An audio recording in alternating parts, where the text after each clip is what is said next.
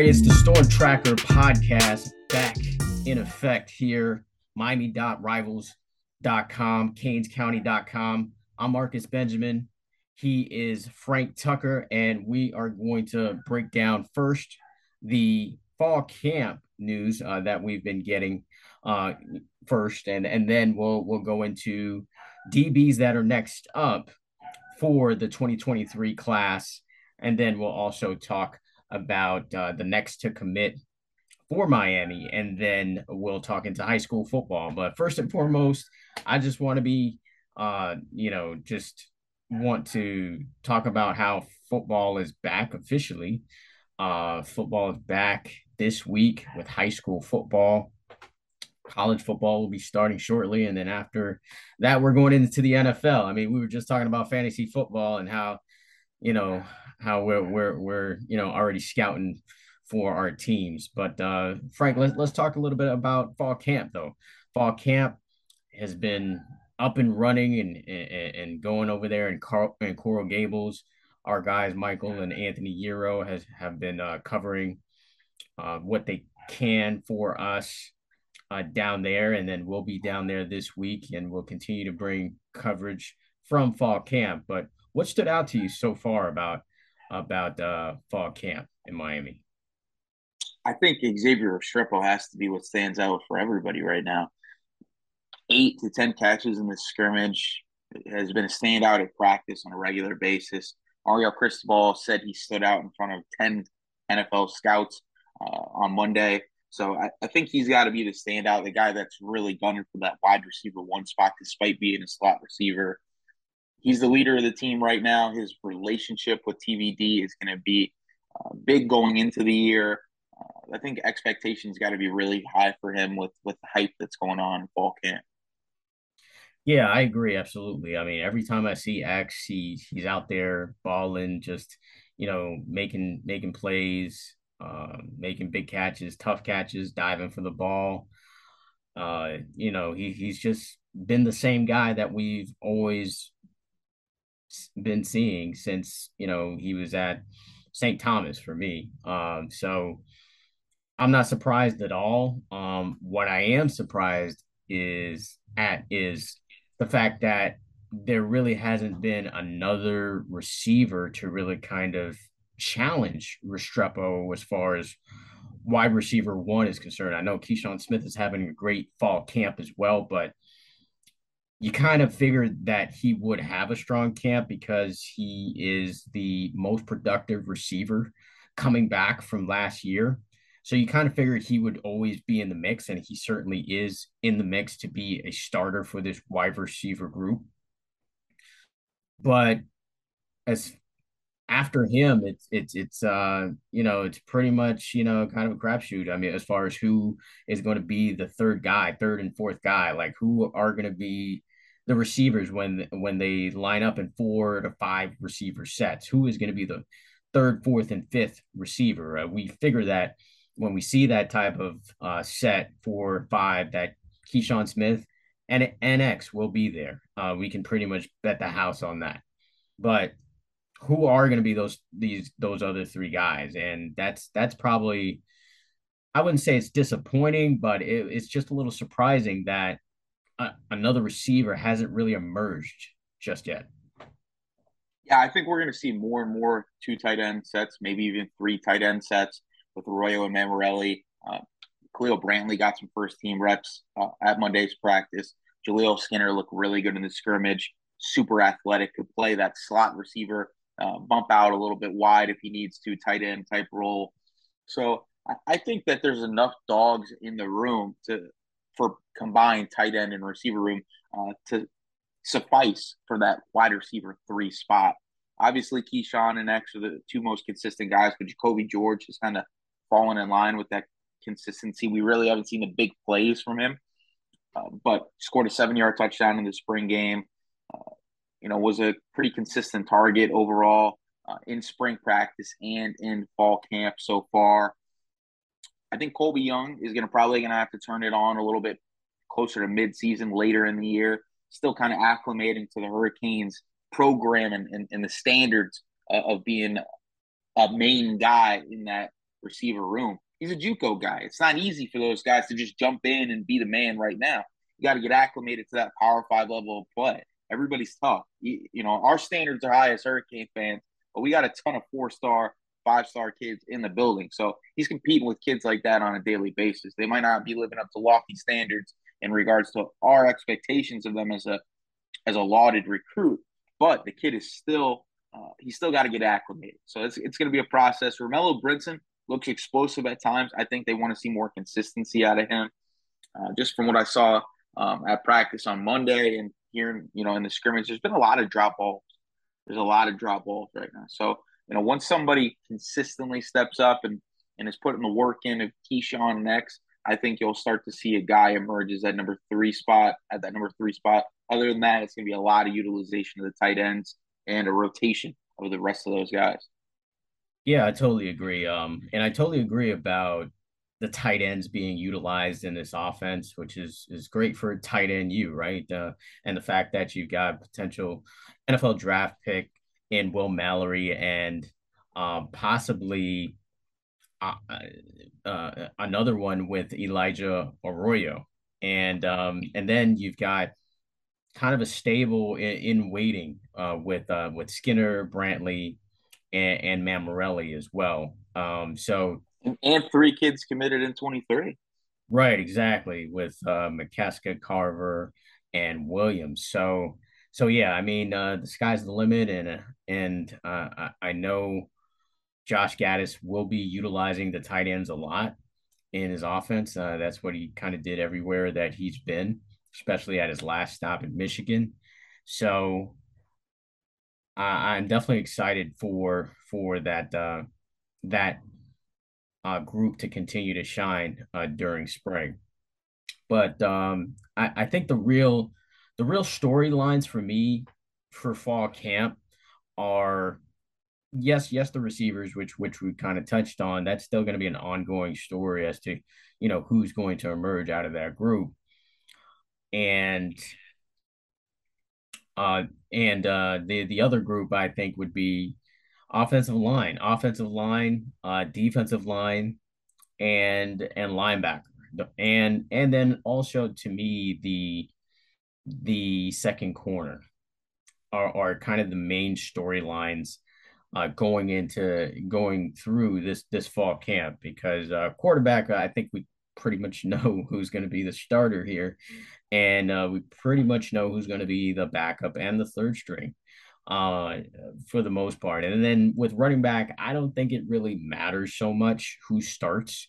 And I know Coach Smith is a fan of the running back by committee philosophy, and whoever's got the hot hand will get more of the carries, or backs will be utilized in different situations, sets, plays. So I really don't believe there's going to be a back that gets maybe a big difference of the majority of the carries. Now, with all that being said, Cheney did have is having a really good fall camp, and performed well during the scrimmage as well. So Cheney has the ability to be that short yardage, I think, type of back, which likely he's gonna get the carries on first, second, maybe first and second down, and when it comes to third down, it could be a variety of a bunch of guys, depending on the situation of the down and distance. It could be, Jalen Knighton. It could be Henry Parrish, or it could be Cheney again on third down, or maybe they run Parrish on first or second. So I don't really think that's really a topic of conversation as far as the running backs concerned, because everybody's going to get their share of the rock. But O line is definitely something to really kind of talk about this spring, as far as who's going to be lining up at I would say right guard. Is a really interesting one. You got a lot of guys in the mix for guard, center, for the two guards and the center. You got a mix of guys that are kind of there to take the position. D line, there's a bunch of guys in there that for me could potentially start. And there's going to be a bunch of guys in the rotation as well. But who is going to be consistently in that rotation is really kind of the topic of conversation. And then a linebacker, I think Caleb Johnson is probably the only guy that you can probably bet some money on that will be in the starting lineup of the two linebackers. But the other one is kind of a mystery as well as far as who it's going to be. There's a variety of guys that can jump in that spot as well. But as far as all the position groups, what intrigues you the most? I would probably say I'm intrigued with the idea of Coach Steele implementing three different units along the defensive line. Right in the scrimmage, they brought a ton of pressure. In the spring game, they were really giving the quarterback a number of different looks and coverage, as well as bringing pressure in a number of different ways. It's not really just that void zone methodology that Manny Diaz had prior to that. He gave up a ton of big plays. If you look at Coach Steele in his past stops, he has also been top in the country in tackles for loss and sacks and big plays on defense. But there really haven't been those huge lapses in coverage. There haven't been those huge lapses in gap structure responsibility. So, I put the linebacker article out today, and if you go and look at how successful he's been at developing and coaching linebackers over the last almost 20 years, it's a difference in methodology, and it's a difference in approach that him and Charlie Strong are taking to the linebacker room that is going to really help, have this fluid rotation on the defensive line. If you have guys at the second level that are making plays, flying around, you guys can bring a little bit more pressure on the defensive line. You can make a mistake without having to worry about the guy behind you making a tackle. So, Leonard Taylor got a sack in the scrimmage on Monday. Elijah Roberts was a surprise for me all over the field, coming in at he could play the three, he could play defensive end at 275, 280 pounds. Yeah. Daryl Jackson has been a pleasant surprise as a young transfer who's going to be making a ton of plays for us on defense. Just seeing him in person, he is physically imposing.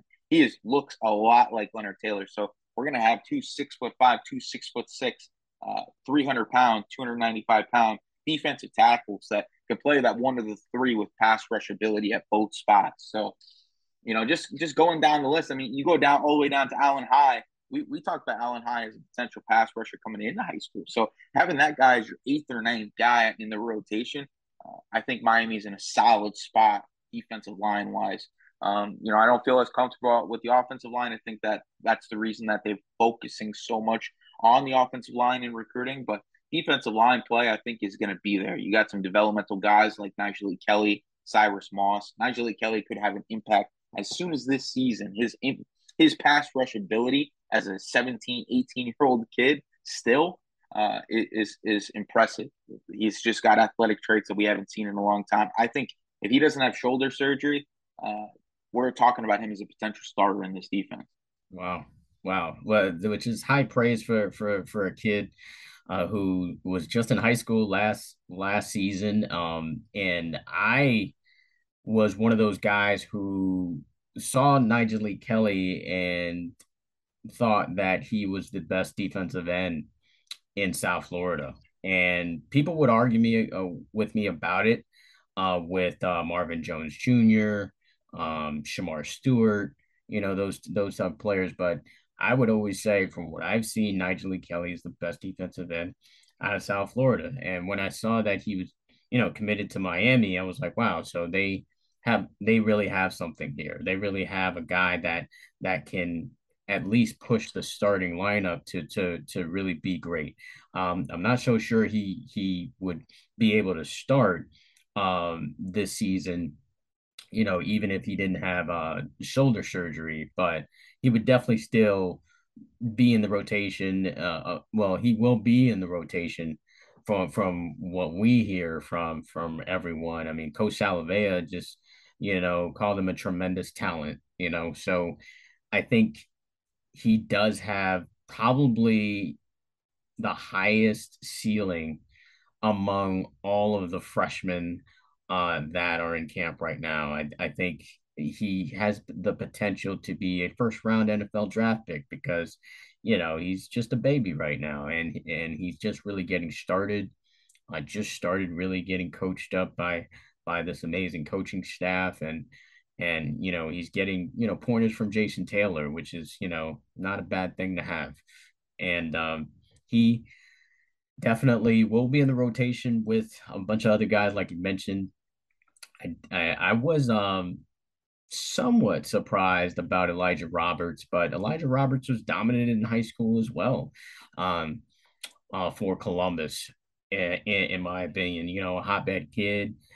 He has always shown that he can take it to the next level, and from what I've seen from him, and he's just been out there working and really kind of working his way in the rotation, and yeah, the thing is that you are going to have some young guys in the middle. I mean, Leonard Taylor is still just a second year guy, along with Daryl Jackson. These are young guys, but the potential for them is there for to be really great, to really be dominant on the inside. I worry about a possible injury to them and what that would do to the team because you don't have a lot behind them. I mean, yeah, you do have a Jacob Lichtenstein who can be there, but to lose to lose one of those guys from the rotation, I think would be kind of devastating for the team, and also at linebacker as well. If there's a significant injury to like a Caleb Johnson or a Keontre Smith, then or even like a Corey Flagg or Wayne Steed. So say if two of those guys is out for significant time, then you don't have as many guys rotating in and out. You're asking guys to play more downs than than the D coordinator and linebackers coach probably wants them to.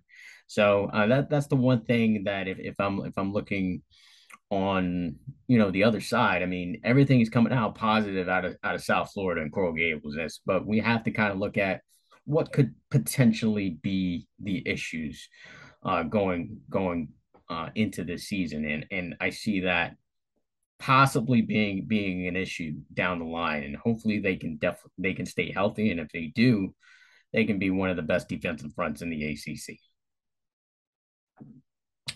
So yeah, I mean, and then what about DB, man? Let's talk about the other DB spot because I assume that Tyreek Stevenson is going to be one of those DBs, and then let's talk about the two DB spots, really. The nickel position, or used to be striker position. That in the box type of corner slash safety slash linebacker position, and then the other corner position. So the contenders for me are Corey Couch and DJ Ivy, Daryl Porter. I think those are kind of the top three guys for the other corner position. And at that nickel position, I'm thinking it's Gilbert Frierson, who's now being listed as a defensive back, or Al Blades are really kind of the I think are going to be the options for those two positions adjacent to Tyreek Stevenson. Your thoughts on that? Yeah, my thoughts are I think Corey Couch has already locked up that nickel spot. Just kind of hearing what the coaching staff has been saying about him, they've called him the best cover corner on the team. So that and the fact that he's up to almost 195 pounds now compared to the 175-pound frame he had the past couple of seasons, coming in at 155 his freshman year. I think he's developed into the guy that we need at the corner position. They've talked about this defense when they have nickel cornerback out there. That's got to be the best player on the field. And when they talk about Corey Couch to that level, I think he's kind of locked in that spot as that nickel guy can come off the edge a little bit if you need him to.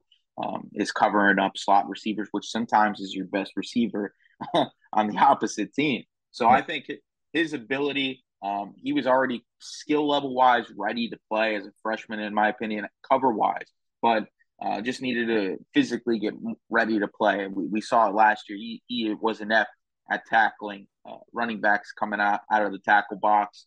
He really wasn't great at handling bigger receivers, but I think he's in a position to do that now with the strength and conditioning program that we currently have at Miami. So the kid uh, is my pick for the nickel cornerback spot.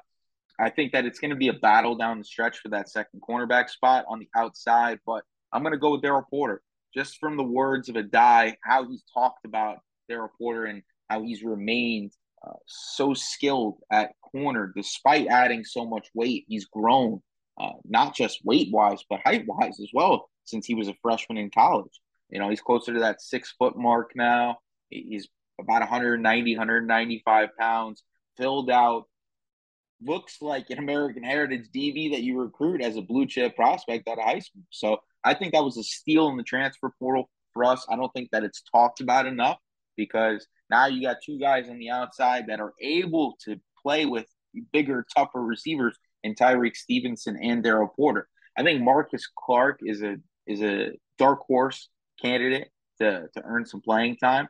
From what I heard, he played pretty stingy with the reserves and the scrimmage. He's got a lot of length. We've talked about him from time to time as a guy that could step up as a potential young guy at corner spots when we're not getting the level of play that we need. So I think his confidence is starting to get there. And without the young guy, the young corners really getting a chance to play, Adai's not really big on the freshman, seeing the field that early just because there's an acclimation period, much like Colby Young. I think that he's got a really good chance to play. I think the rotation has kind of trimmed down in a way, and I think with the new coaching staff seeing his potential, he could be a guy that sees the field this year. Maybe not early, but mid-season, depending on some injuries, things like that. Okay. Definitely some good points there. I did want to also kind of jump back to the D line because we didn't kind of mention the guys that we actually would think to start on the ends. And I think it's pretty much going to be a done deal that it's going to be Mitchell Agude and Jafari Harvey. I think it's, pretty much locked in with those two guys from what I hear from the coaches, from what I hear from the other players, who's really kind of standing out, and then just physically, those two are definitely the part. Goudet, and they're both experienced guys. That it's not like these guys, don't have game experience.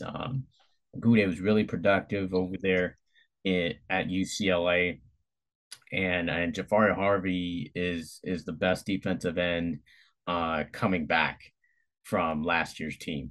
So I think those two guys are pretty much locked to get those positions. Of course, there could be other players, in the mix as far as defensive end is concerned in the rotation. But as far as penciling the actual starters for the line, I don't think you can go wrong with a Goudet or Harvey.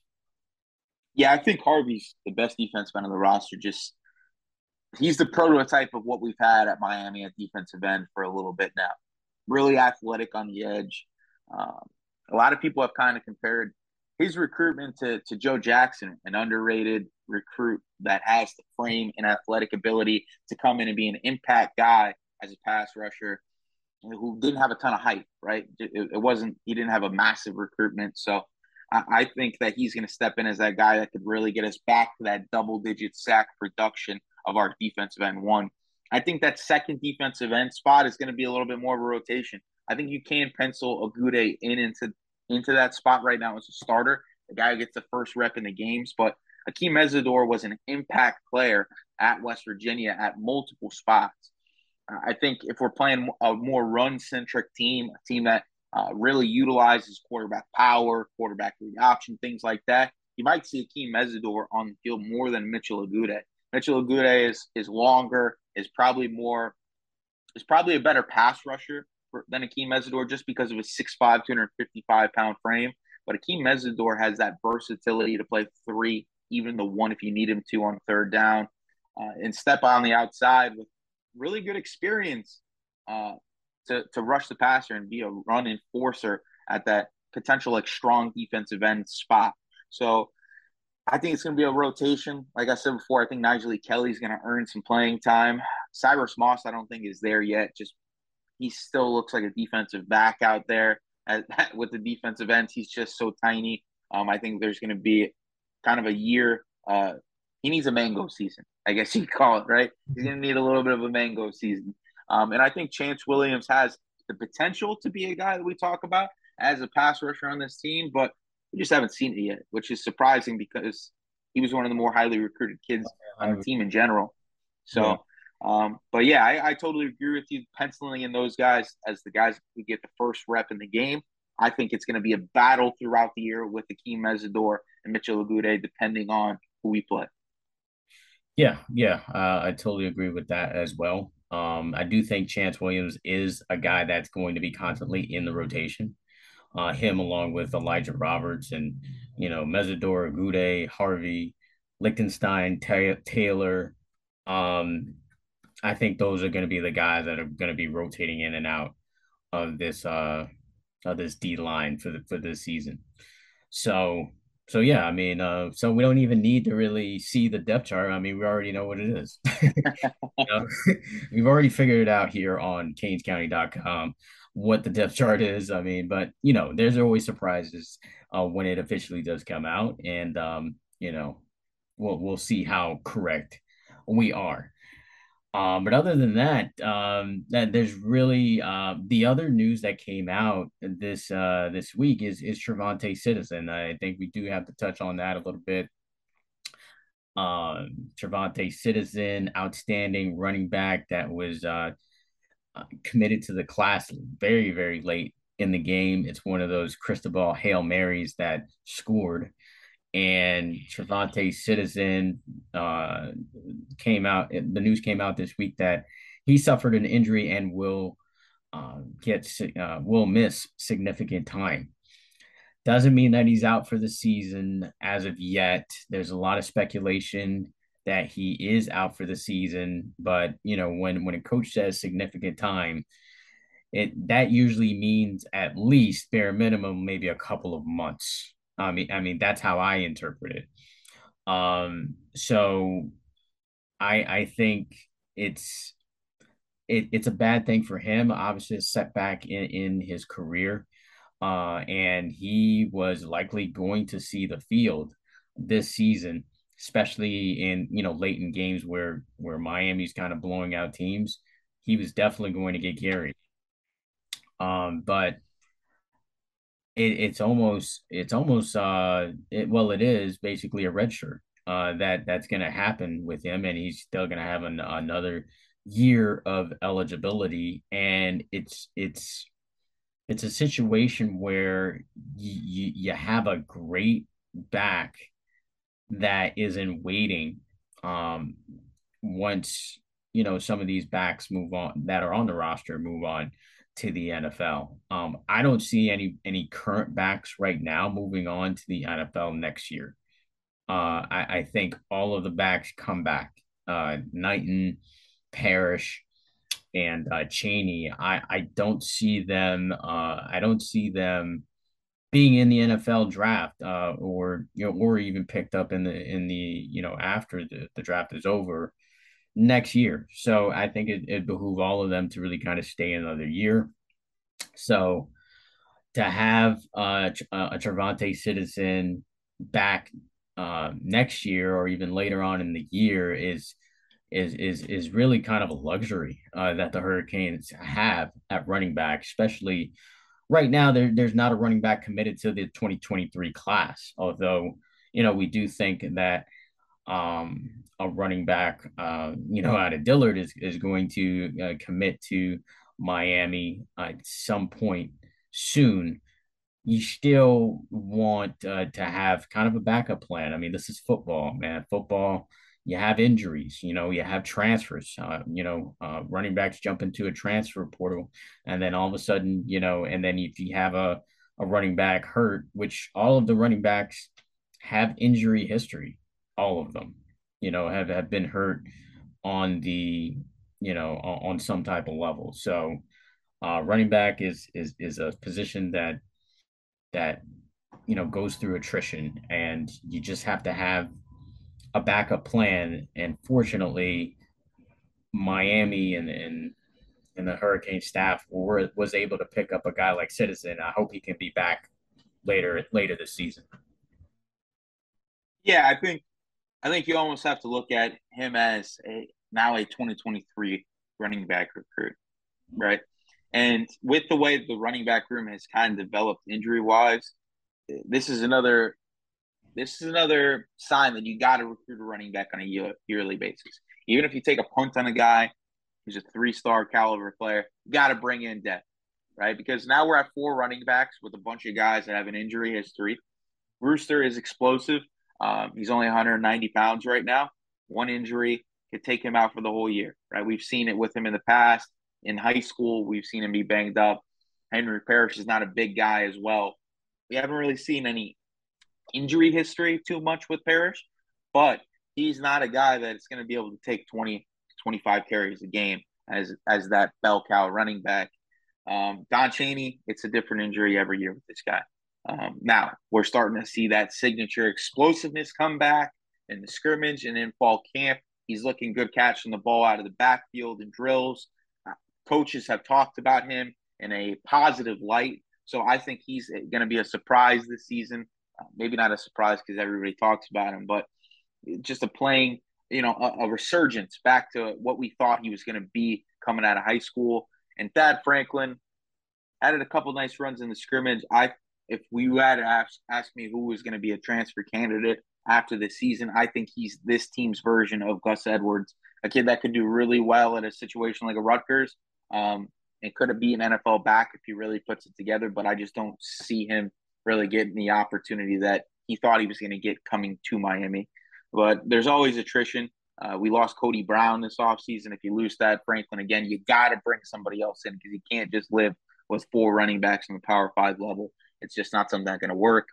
Now, I do think that this could open up the opportunity for Brashard Smith to maybe go to the running back room a little bit and help us out there because we just haven't seen the development as a receiver. I think he dropped a couple passes in the scrimmage. There hasn't been a lot of talk of him doing much in spring or in fall camp so far.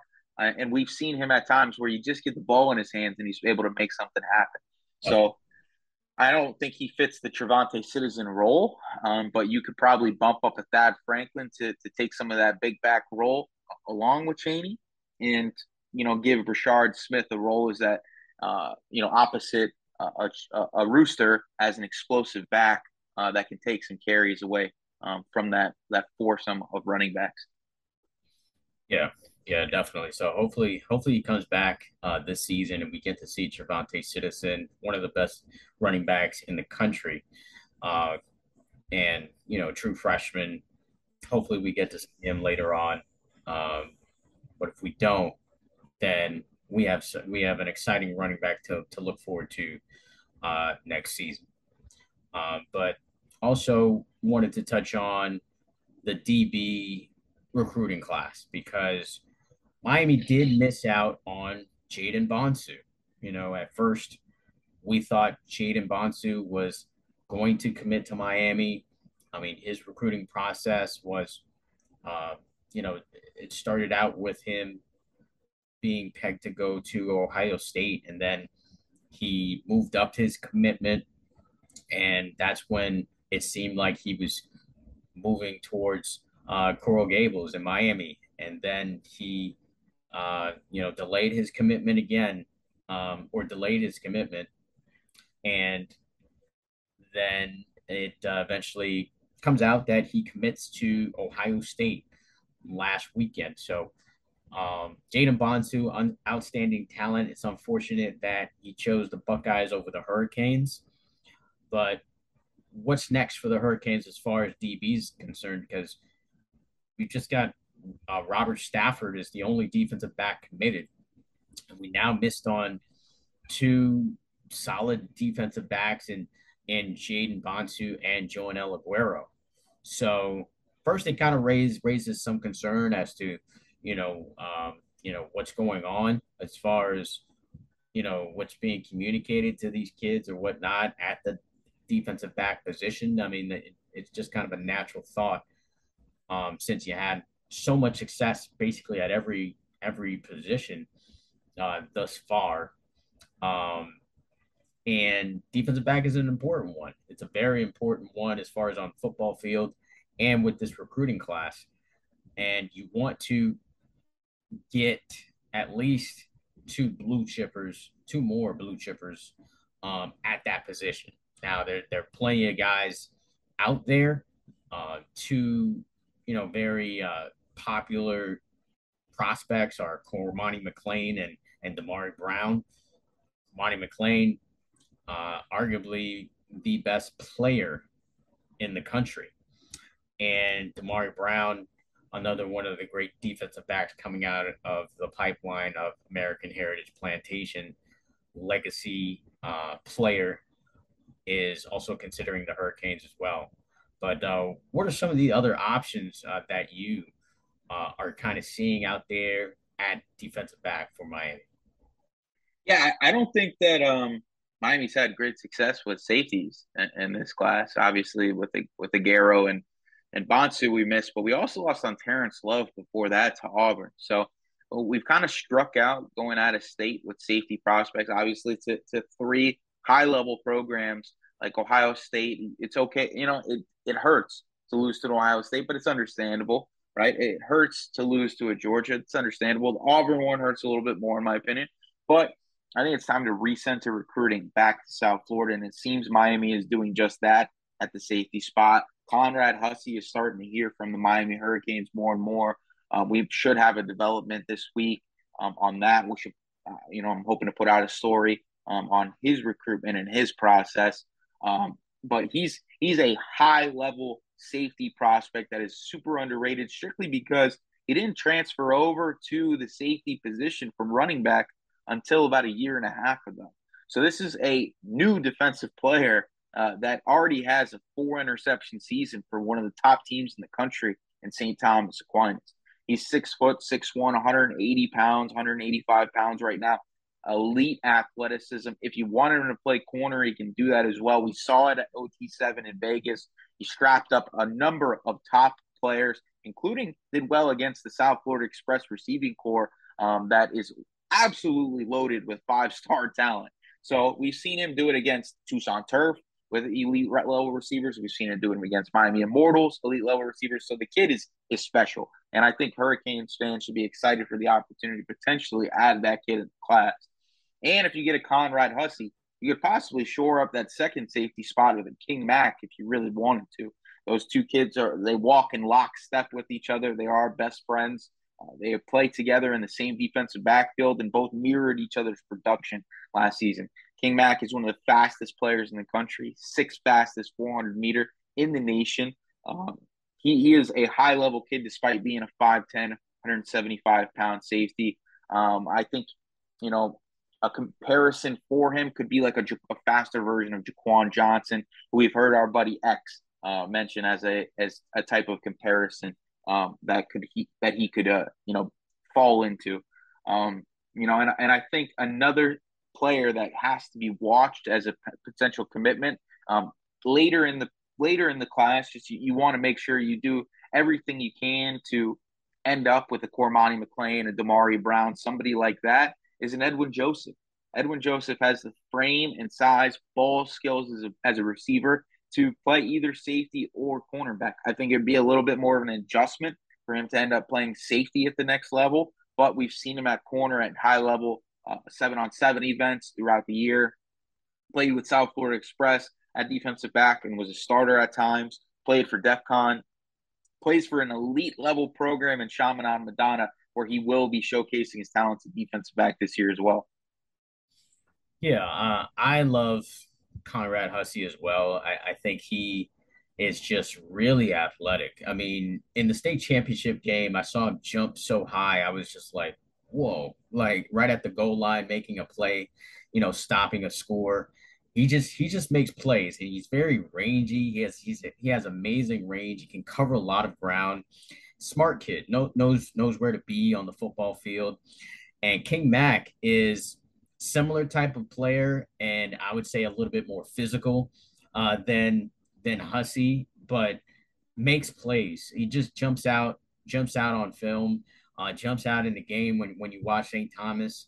King Mac, to me, many of the times was the best defensive player on the field, and playing against high level teams as well. So that'd be amazing though, to snatch away two players who love Penn State. I spoke to both of them, and they love the Nittany Lions, and they seem pretty locked in.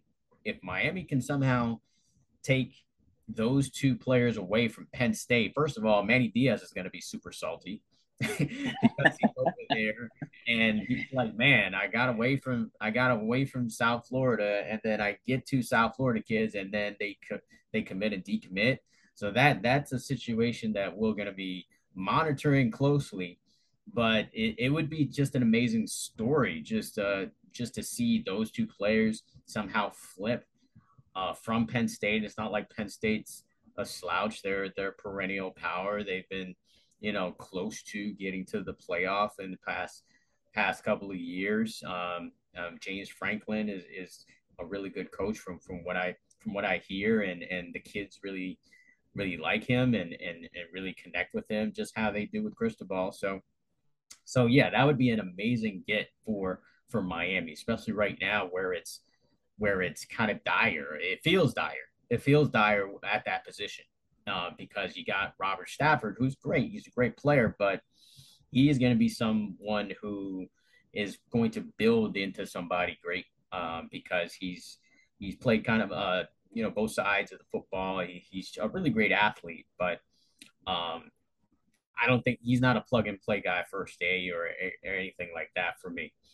But yeah, to get those type of players would be absolutely amazing. Edwin Joseph is definitely a player that we should, of course, keep on the radar. But I think if we wait too long, someone's going to jump on that kid. Somebody's going to really, you Yeah, know, Penn State.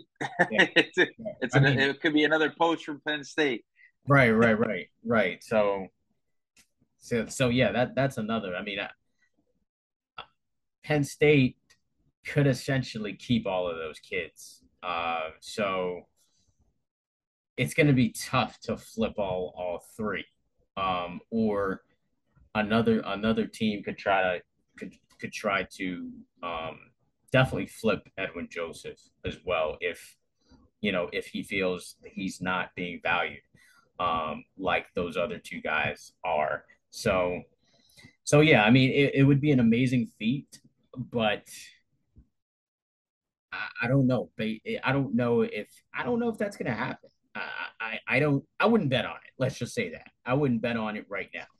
I would probably be more comfortable saying I'd probably be more comfortable saying that we're going to grab Hussey. I think that I think the fantasy is to grab all three if you can. If you don't fill out that DB class, but I think Hussey is the more realistic option. He's really being communicated with by the defensive staff at Miami right now. They have been reaching out since Bonsu kind of checked out of Miami potentially.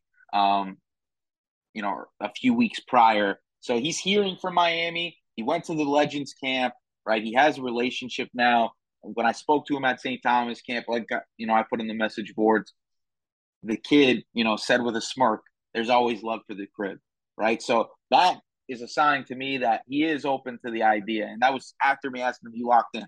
And after somebody says there's always love for the crib, after you ask if they're locked in, it sounds like there's an opportunity for Miami move in and kind of go for the kill right there.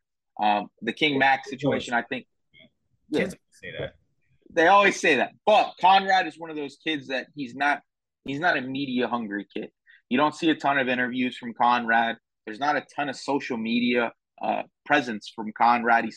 He's one of those kids where St. Thomas keeps pretty much things in house, right? They don't really like the drama to get out. They don't really let their kids, do the crazy recruiting process.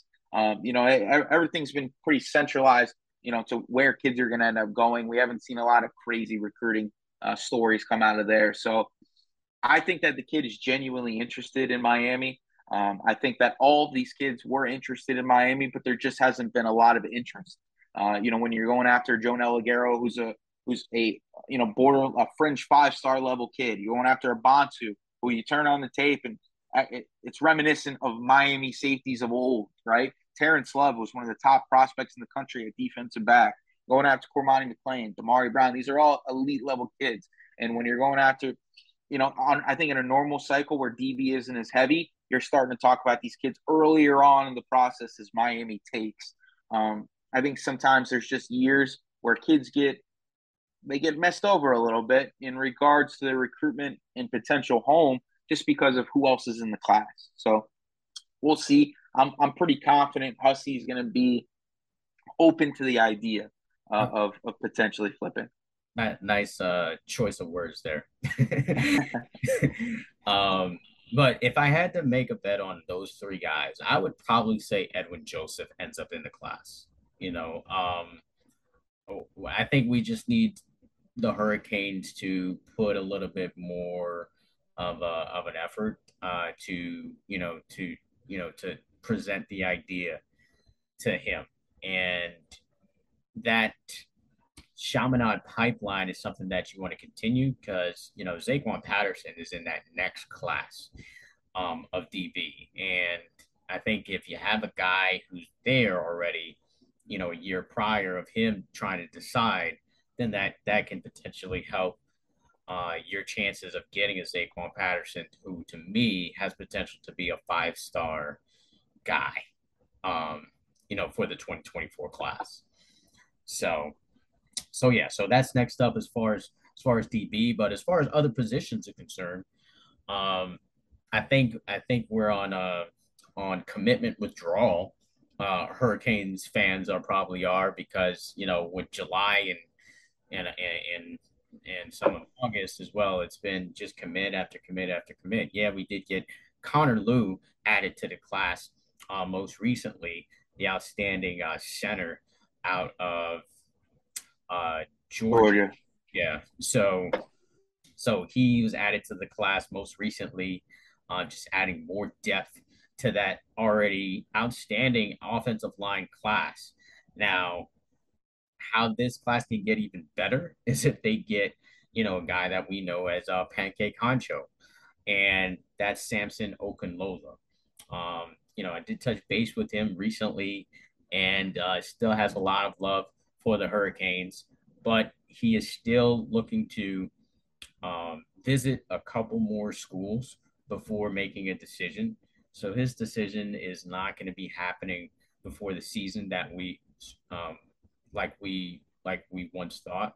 It's likely going to be, I would think, maybe end of September or early October is when you'll probably get a commitment from Samson Okunlola. He's an outstanding talent.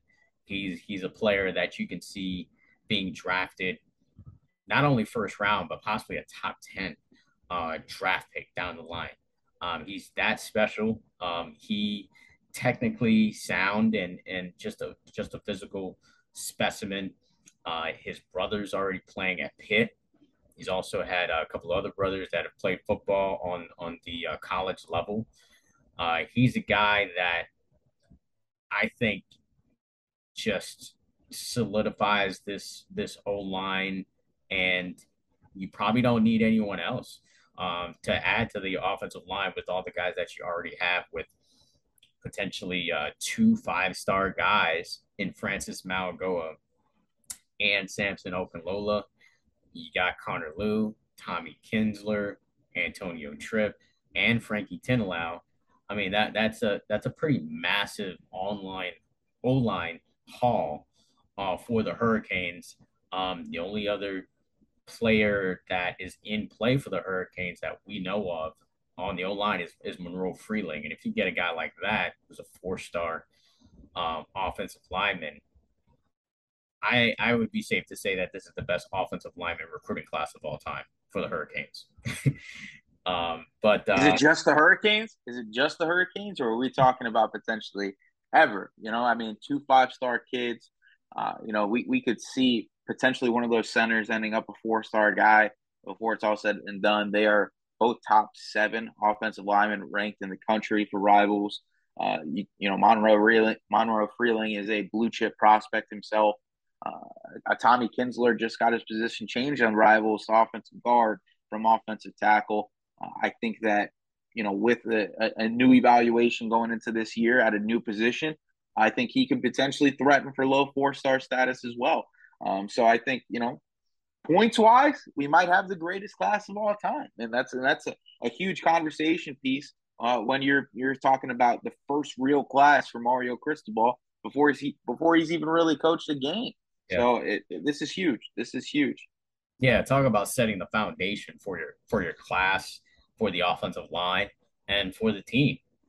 It's pretty amazing what Coach Cristobal and his staff are are able to do. And we're coming up on year one, and we're still, I don't know how many months it's been. It's been about 9 months maybe, that Cristobal has officially been the head coach of the University of Miami, and he's already doing really great things with this offensive line. So I think Okunlola ends up with the class.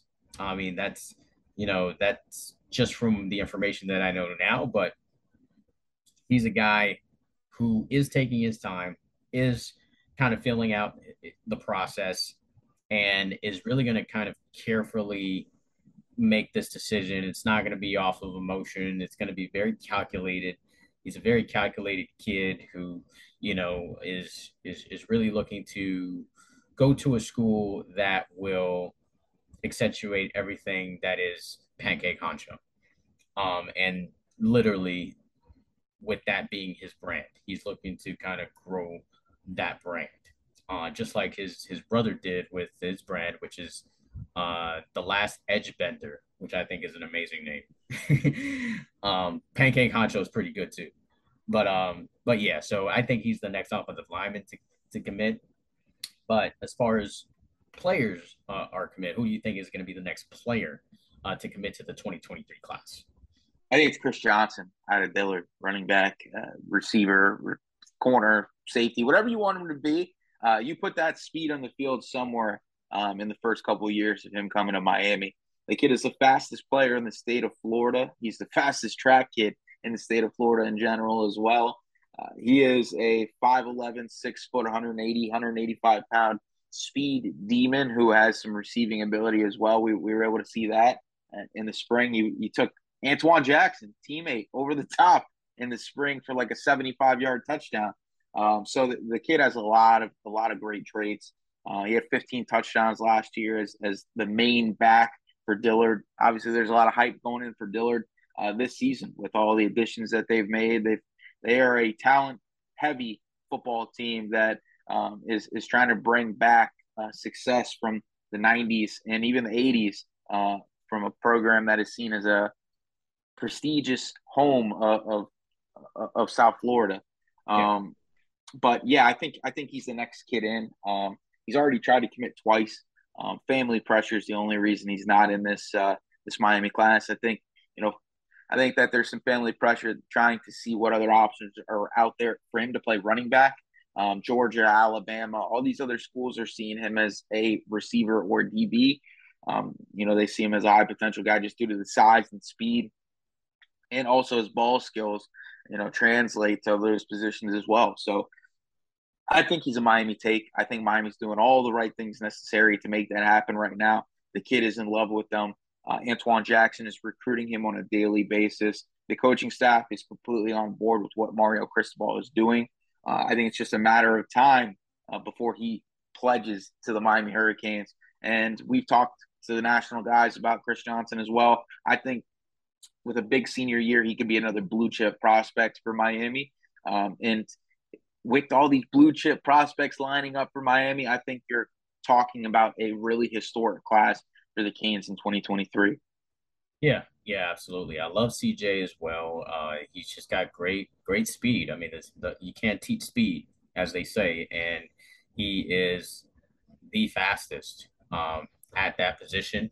And I think Kevin Smith really likes him, really likes his personality, his drive, and his willingness to just get better. And he's got laser focus on just that, getting better. And that's the type of attitude that you want on your football team, and that's what Kevin Smith wants as a running back. And I think he commits to Miami because they are continuing to recruit him as a running back. And essentially, I think that's what he wants to play. So, um, yeah, I agree. I agree. He's going to be after speaking with with Pancake Honcho. I feel CJ is going to be the next to commit to Miami. Um, Anybody else that you know of that could be an essential commitment for Miami in the next couple of months? In the next couple of months, I could see Damari Brown dropping. I don't think he's necessarily required to take this down to the wire. I think he wants to see some early success from Miami. I think even if you slip up at Texas A&M, as long as you win every other game going into the midseason, you're going to see the changes that are being made with a 4-1, 5-1, 6-1 type start. So I think a lot of kids want to see that happen. I think once you get to that midseason point in the for the Hurricanes, you could see that next wave start to drop. Right. I think Cormani McLean is a kid that you can talk about potentially ending up in the class. I think he's going to end up committing way down the line. Right. I think he's got a really good. Him and mom have a really good relationship with DVD, which is going to be big. I don't think that Florida's still in the race, and I think that Alabama is keeping tabs. But I don't think the kid wants to leave home. So from everything I'm hearing, he's a dark horse for Miami to grab. Damari Brown, I think he's going to be a grab, and I think Conrad Hussey is going to eventually flip to the Hurricanes, in my opinion. And that's not something that we've been told just yet, but just the vibes that I'm getting from this situation, talking to the kid, seeing how he's really starting to post his offers once again. There was a stopgap in that for a long period of time after he committed in April. But now we're starting to see Oklahoma after OT7. He post Auburn yesterday. So that and the interest from Miami, I think, is opening up the door for him to not end up in that Penn State class. I think we've talked about the 9 or 10 guys pretty continuously on who could end up in the class, but I would probably say it would be like a Damari Brown after a Chris Johnson. Okay. I actually think Cormani McLean is like it's a coin flip for me with Alabama and Miami. I also think it's a coin flip for me for Ruben Bain, same schools, Alabama and Miami. So those are two names that I think will eventually, one or the other. I feel like one or the other. There's a really good possibility one of them will be committing to Miami. Other than that, I already talked about Okunlola. I think there's a good possibility he ends up in the class. He did also mention that he wanted to see how they looked this season. So apparently that's probably going to be a factor, and that game against Texas A&M is going to be a huge game as far as the optics are concerned for some of these prospects. So maybe not so much for the team going on, for the season, but that particular game and how they look, if they get blown out in that game, that could potentially be devastating for the recruiting class. The perception of it, or for some of these, fringe players that are kind of on the fence. So yeah, those are the really kind of the the couple of players for me. Damari Brown is also, of course, in the mix as well. Dijon Johnson, I think, is a possibility. That one to me is a coin flip with Florida and Miami as well. So Florida has gotten a lot of commits lately, and they all of a sudden are in the top 10 in the recruiting class, which is it's pretty amazing that they made such a big leap in a short amount of time with with the commits that they got, including Will Norman out of IMG. So so yeah, those are really kind of the guys that I'm kind of seeing possibly committing to the class. Damari Brown, Chris Johnson, Cormani McLean down the line. We'll see, and Ruben Bain. A player that we didn't mention, and I have to say it because I'm sure somebody watching this is like, wow, they didn't say anything about Hakeem Williams. Hakeem Williams is a guy that's committing. He has a date set for September 23rd. And actually reviewed the interview that I did with him again. I looked at it because I mean this besides, talking to the kid or speaking to coaches or whatnot, this is kind of what we have to kind of dissect, right? And one of the things that he said to me really kind of jumped out to me when I listened to it again. And it was the fact that one, that he really is going to base his decision on the relationship that he's developed with said coach. That's like really big for him. That's why a team like Pittsburgh is essentially still in it. They're not a powerhouse team or school, but they're essentially in this race for Hakeem Williams because of Coach Underwood and his relationship that he's developed with Hakeem Williams. So another thing that he said was that yeah, he's got a good relationship with the staff, and every kid basically says that, right? But he also mentioned that he had a bigger relationship with the previous staff. And the fact that he wanted to mention that, like he wanted to mention, like, hey, I had a bigger relationship with the previous staff, to me speaks volumes because if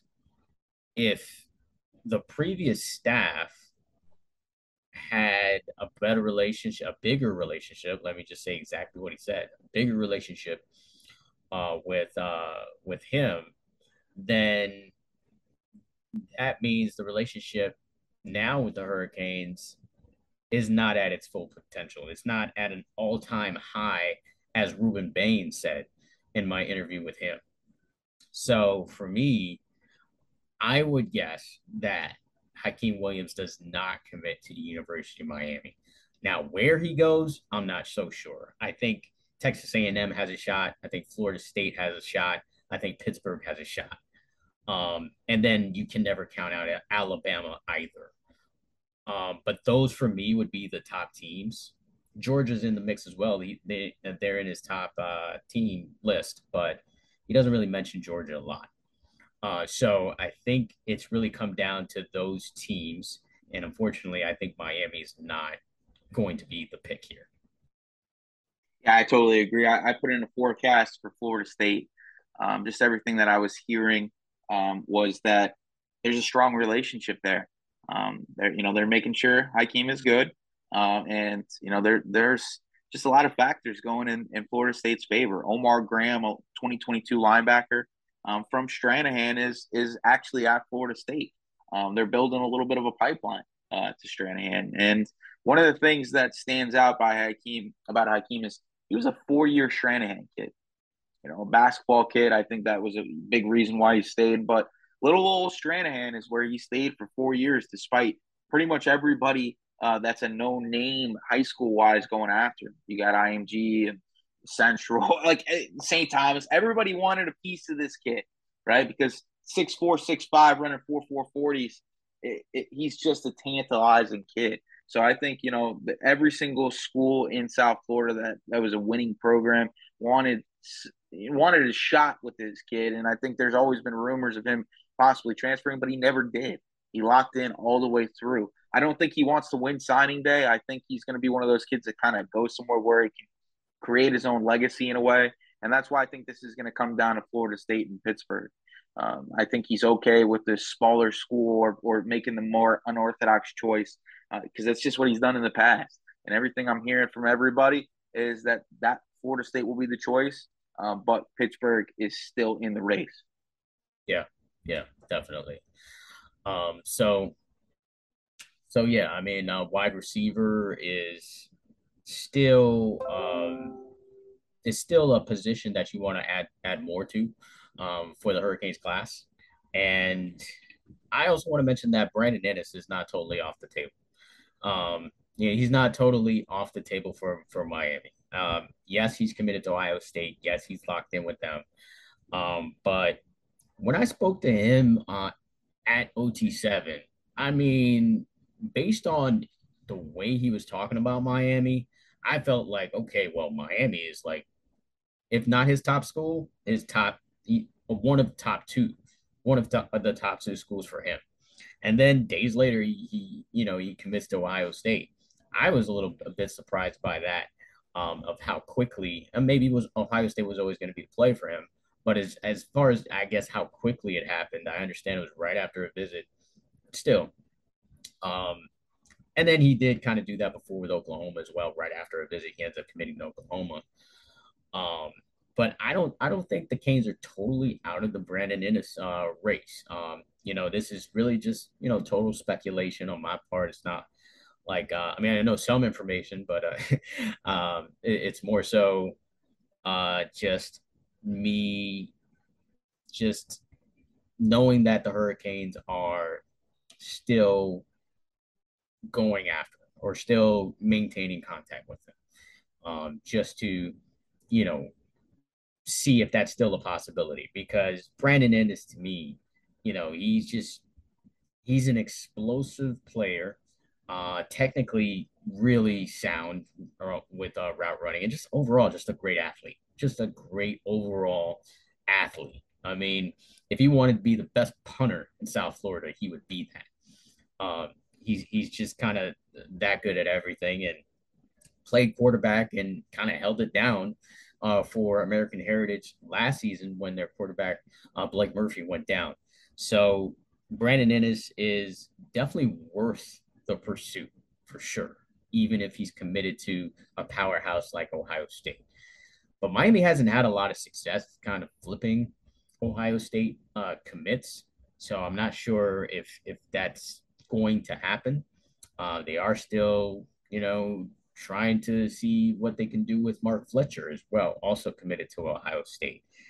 Which, if they can get those two guys, oh my goodness! I mean, like Mark Fletcher is arguably the best running back in South Florida for this particular class, and Brandon Ennis is arguably the best receiver in the country. So if they can get those two guys, which what I've seen from the University of Miami is that they swing for the fences.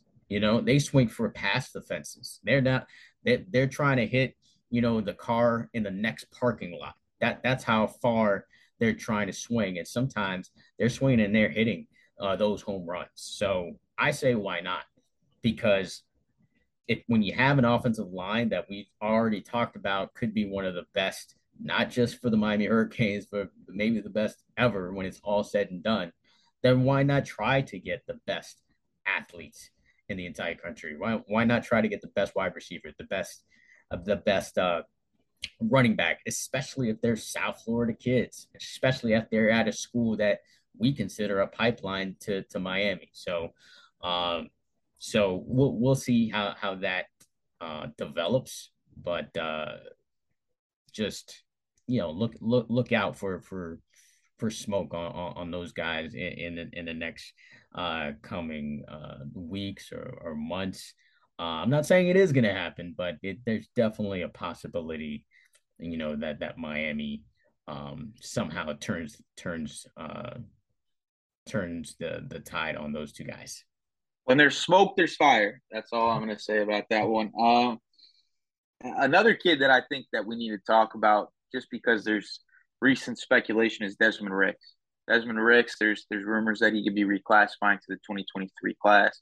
If that happens, it doesn't hurt as much to lose Cormani McClain to Alabama, right? Because you focus that energy on Desmond Ricks as potentially the number one recruit in the country type kid, right? I mean, he is the Cormani McClain of the 2024 class. So you can grab the Cormani McClain of the 2024 class in 2023, pair him with Robert Stafford and Damari Brown. You figure out which one of them can play safety, and you plug the two in at cornerback as soon as you possibly can. I know Adai is not set on allowing freshmen to be those guys at cornerback very early on, but I think Stafford is more of the project. I think you get a Desmond Ricks, even if he has a mango season, as what is basically a high school super senior, right? Like he's in college, but he's really a senior in high school. You're going to get that acclimation year a year earlier. He's a special player. He's a special player, and if we're able to grab a Desmond Ricks and a Damari Brown, you're potentially getting the two of the best cornerback prospects we have potentially grabbed since like a Tracy Howard, right? And I think that this staff is in a position to utilize that talent to their strengths and develop them the right way comparative to a Miami staff before that wasted Tracy Howard. So I'm excited at the opportunity to for Miami to recruit blue chip level cornerbacks. Because if you look at the cornerback room right now, we got some talent, right? But we've relied heavily on transfers. And I don't know if you can continuously do that going forward. What people don't realize is when you take these transfers, right, it's these aren't guys that you recruited out of high school. So they come in with habits already. You want to get a guy as soon as he's 17, 18 years old so you can acclimate him to your scheme for in a 4 to 5 year stretch, maybe. So it's a difference in recruiting. It's a difference in recruiting for Miami, and I think that the progress we're seeing along the offensive line is going to be had at cornerback as well in this class. Yeah, yeah, definitely. All right. So, and we talked a lot about recruiting. So next up is really high school football. High school football is going into their kickoff classic type of weekend. So these are essentially preseason games that high school football players take very seriously. So they're not really preseason games because I mean the only thing that kind of makes it a preseason game is that coaches may pull their starters in the second half, fourth quarter type of thing. But I don't think there's any doubt that these teams want to win these games and they're going to be playing hard to win. And a lot of these teams want to be considered national championship contenders. And if you lose essentially a preseason game, yeah, I'll be in a kickoff classic to a team that could potentially knock you out of the national championship picture, even if you go undefeated in your regular season.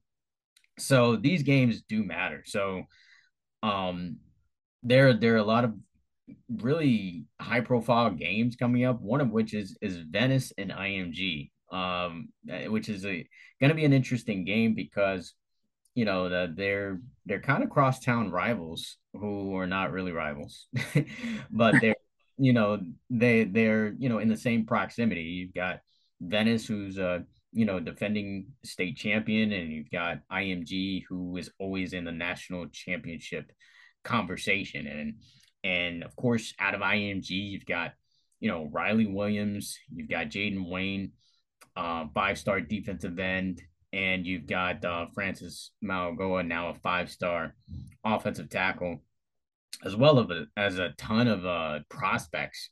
Antonio Tripp, that's right. He's now on the team at IMG.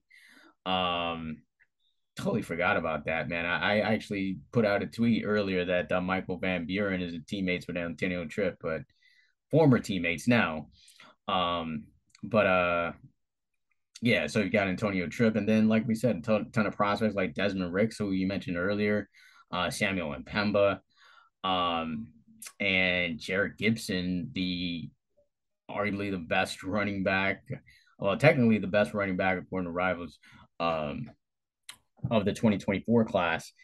all going to be in this game. So it's just a ton of guys, and there's a couple of other guys that Miami's looking at in this game. And then Damon Wilson as well on the other side with Venice is a guy that put Miami in his top schools list. Was also at the cookout um, on Coral Gables campus, on Miami's campus in Coral Gables, I should say, not too long ago. So there's still high interest from both sides there. So it's really interesting. That I think is probably the most intriguing because you'll probably have him match up against Francis Mauigoa. So you'll really kind of get to see those two kind of line up against each other and see what Wilson does or what Mauigoa does.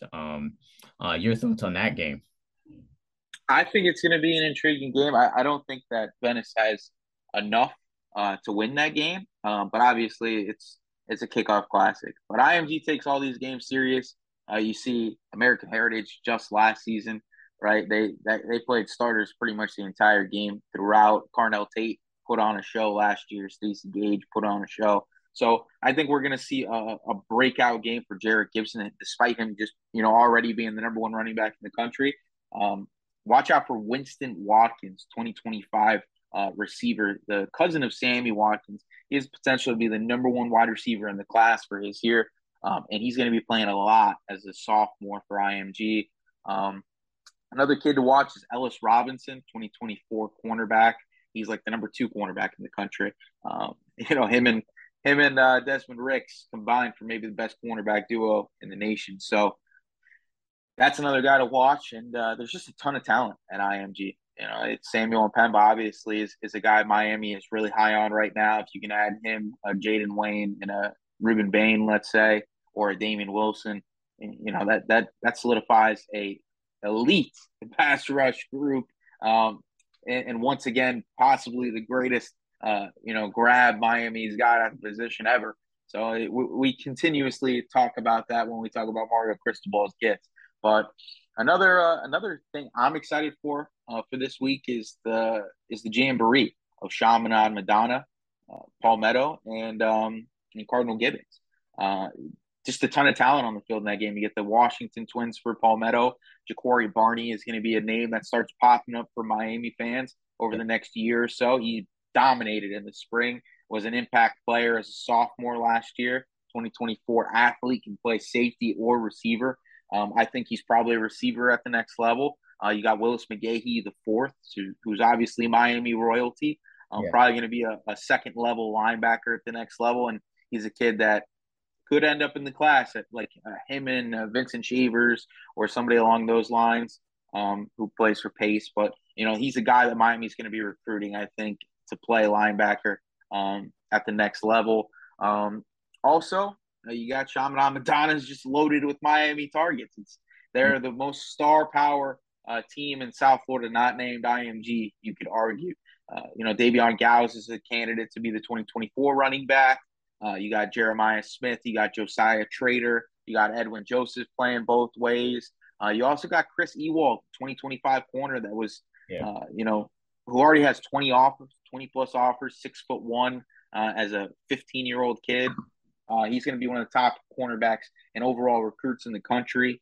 I think this is a star-powered game. Cardinal Gibbons doesn't have any real Miami recruits at the moment, but there's a lot of Power 5 talent on that side of the field.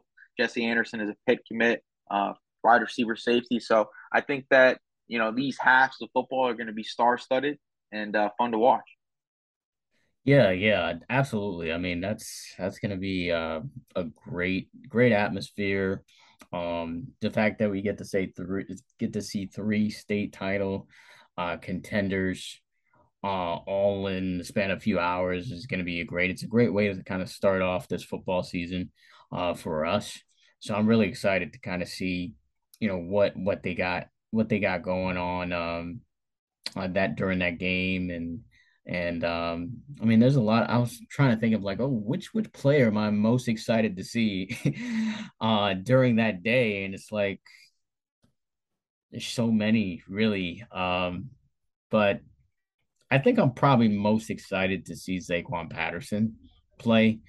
I mean JJ, it's like I know what JJ and JoJo can do. I've seen them just be explosive, and they're likely going to, have a blur moment, at some point in the entire jamboree. But I really want to see Zaquan Patterson make plays out there, and I'm also excited to see Edwin Joseph as well. Hopefully, he gets some work in at cornerback, and we get to see him, do his thing on that side of the ball as well. Palmetto is kind of the same thing. I'm interested to see their quarterback and how their quarterback play is going to play out. um, Quarterback play's kind of been basically the issue for them. They've had some loaded teams in the past couple of years, but haven't quite had a quarterback that could lead them or can stay healthy enough to lead them to the promised land. Gibbons is to me is in a rebuilding year. So in my opinion, I feel like they are rebuilding, although they do have the UCF commit at quarterback and risk.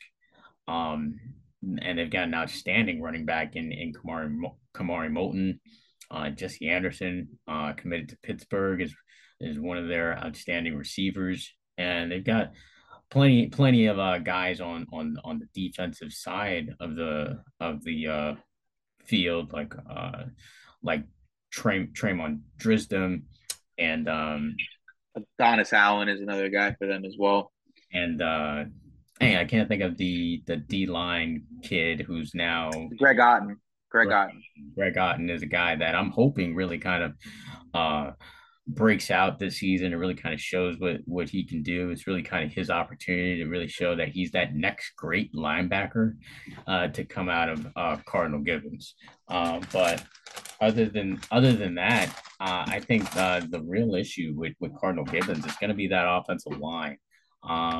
You know, I think based on kind of what we saw, because you and I we were at the scrimmage last Saturday with Cardinal Gibbons and Ely, which didn't end nicely. Let's just say that didn't end in a nice way. Um, but during the game, for what we saw, Ely and albeit it was only a half of play, and Ely did end up winning 8-7. So it was a close game. So if this was a real game, it could potentially possibly have gone either way. But still, it raises some concern. The game raised some concern about their offensive line because Ely was able to get penetration. They were able to get pressure. They were able to kind of get into the backfield, and Gibbons kind of struggled to get in a rhythm offensively. So, I mean that's kind of what concerns me the most with Cardinal Gibbons, but should be an interesting jamboree overall. Yep. Yep. And another game I think we got to watch out for that actually I'll be at. You'll be at the Chaminade game. Is the Dillard Norland Jackson matchup. Dillard's got an abundance of Miami prospects: Antoine Jackson, Chris Johnson. They also have 3 to 4 defensive linemen that could be Miami targets in 24 and 25. They got a number of 2026 kids that's going to be good. Josiah Miguel is going to be a Power 5 prospect in the 2026 class. So I'm excited to see what they have going on. Coming in with a lot of hype as arguably the team with the most talent to beat St. Thomas in 3A Metro. Norland has Enyo Yapor at quarterback, a 2025 kid that won the 2A Player of the Year award last year. They got Javin Simpkins, who's no longer a Miami prospect, but an All-American commit. Isaiah Scott is going to be a kid with, yeah, he's committed to Georgia Tech. Isaiah Scott's going to be a kid that, gets some Power 5 love as soon, he's got Ole Miss and schools like that, but we'll see how that develops. He's a really good player at both receiver and safety. At linebacker, defensive end, they got Jeremiah Marcellin, who is a Miami prospect. He's gung ho on Miami right now. He's a more of a 3-star level player, but double-digit sacks 2 years in a row. Is one of those Miami kids that if you can keep them home, you keep them home. They're his positional versatility to rush the passer or just play as an off-ball linebacker is there. He's a very athletic player. And then Jackson's got the twin pass rush duo, the Lumen twins, who are 6'3", 240 pounds, look the part, Canadian transplants that are being recruited by Miami as well as like Oklahoma, Georgia, Alabama. They are going to be elite level kids. They played at a lower level competition last year at Miami International Academy, but is making the jump up to that 2A Metro classification this year. So I'm excited to see what they do against a larger level of play. They're going to be kids that are going to be in that talk of potential pass rush additions in the 2024 class. Yeah, so for me, that particular jamboree, the first thing that comes out to me is like, I want how good is Norland really? Because I think they're going to be pretty good, but how good are they really? And Dillard, you can't get, you probably can't get a better measuring stick of how good you are this season, besides maybe a Chaminade or a Central, than the Dillard Panthers. They're just going to be a really good team this year. They probably have their best team in a decade this season. And interested to see how Antoine Jackson looks, the Miami commit, the only Miami commit for besides the kicker. We do also have a kicker committed to the 2024 class. And excited to see kind of him make plays in real game speed again.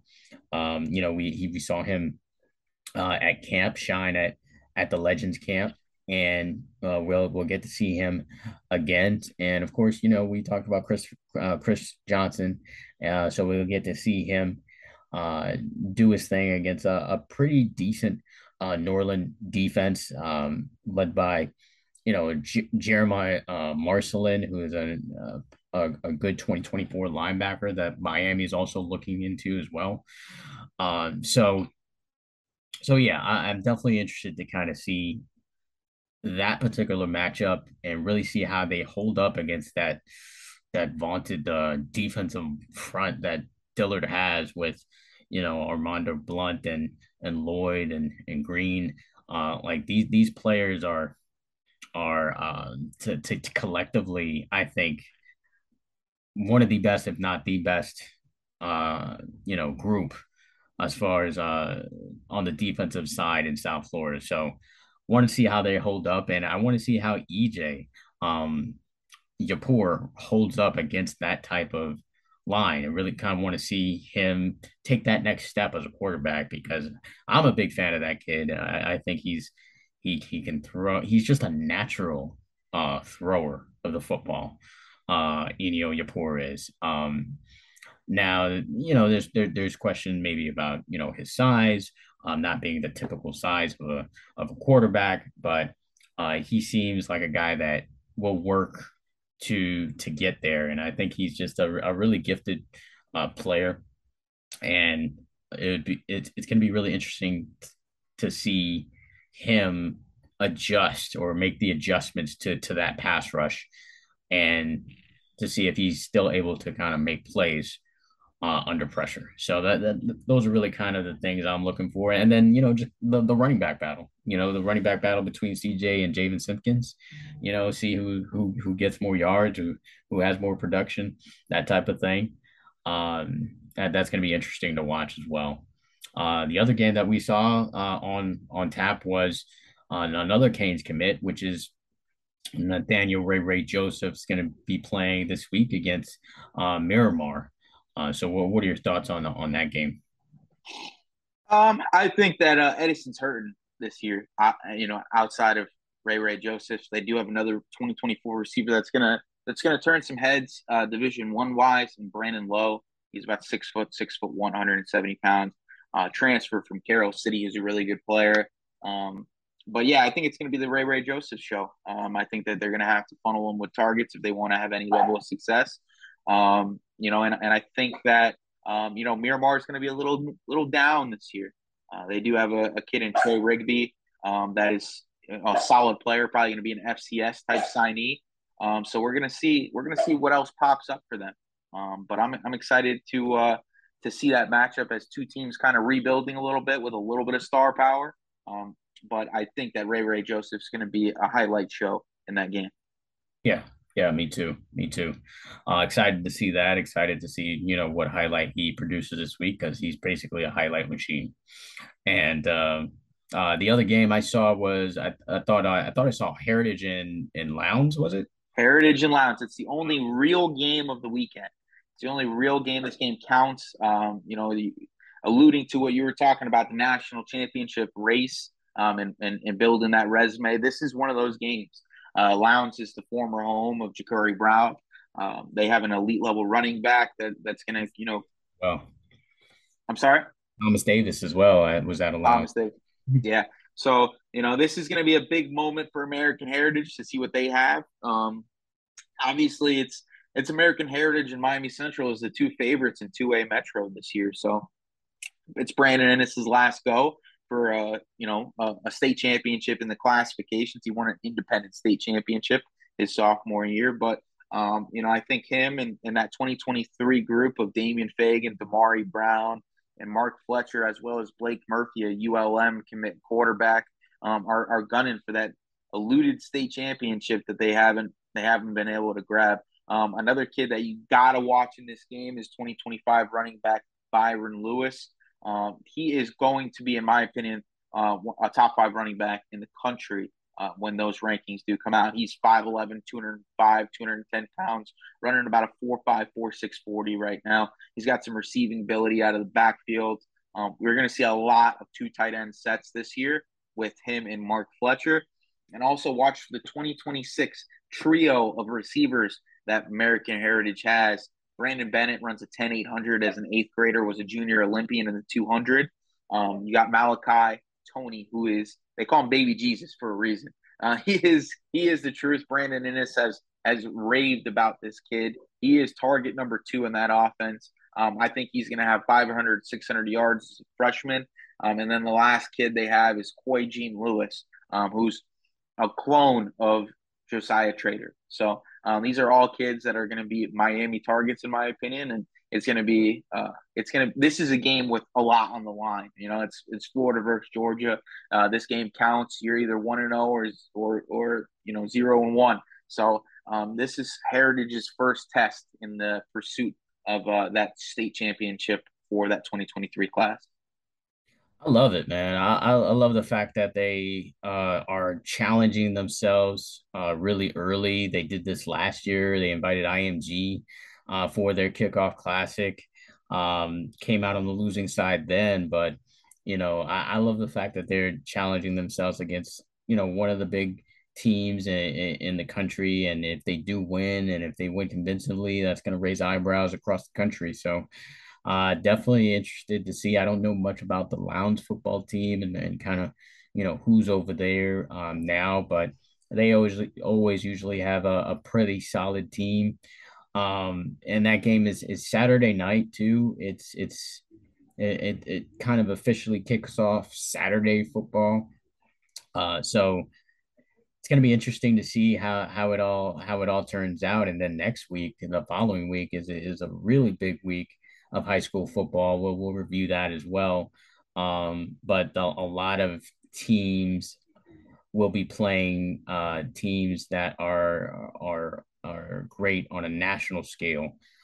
So South Florida, it's not like we just beat up on each other. We challenge other schools as well from other parts of the country to really kind of show how great this South Florida football is. So I'm excited to see all of the games and all of the Miami commits and the prospects or targets this weekend. We got our guy Ryan Wright that will be at the Venice and IMG game, and then Frank and I will be kind of scattered through the week. But we'll both be at that American Heritage Lounge game for sure on Saturday night. But anything else you wanted to touch on? We kind of ran a Uh, little long on this. Yeah, we were in pretty long, and I'm just excited, to finally kick this podcast off on a consistent basis. So just keep an eye out for our shows going forward. Absolutely. All right. So until the next episode.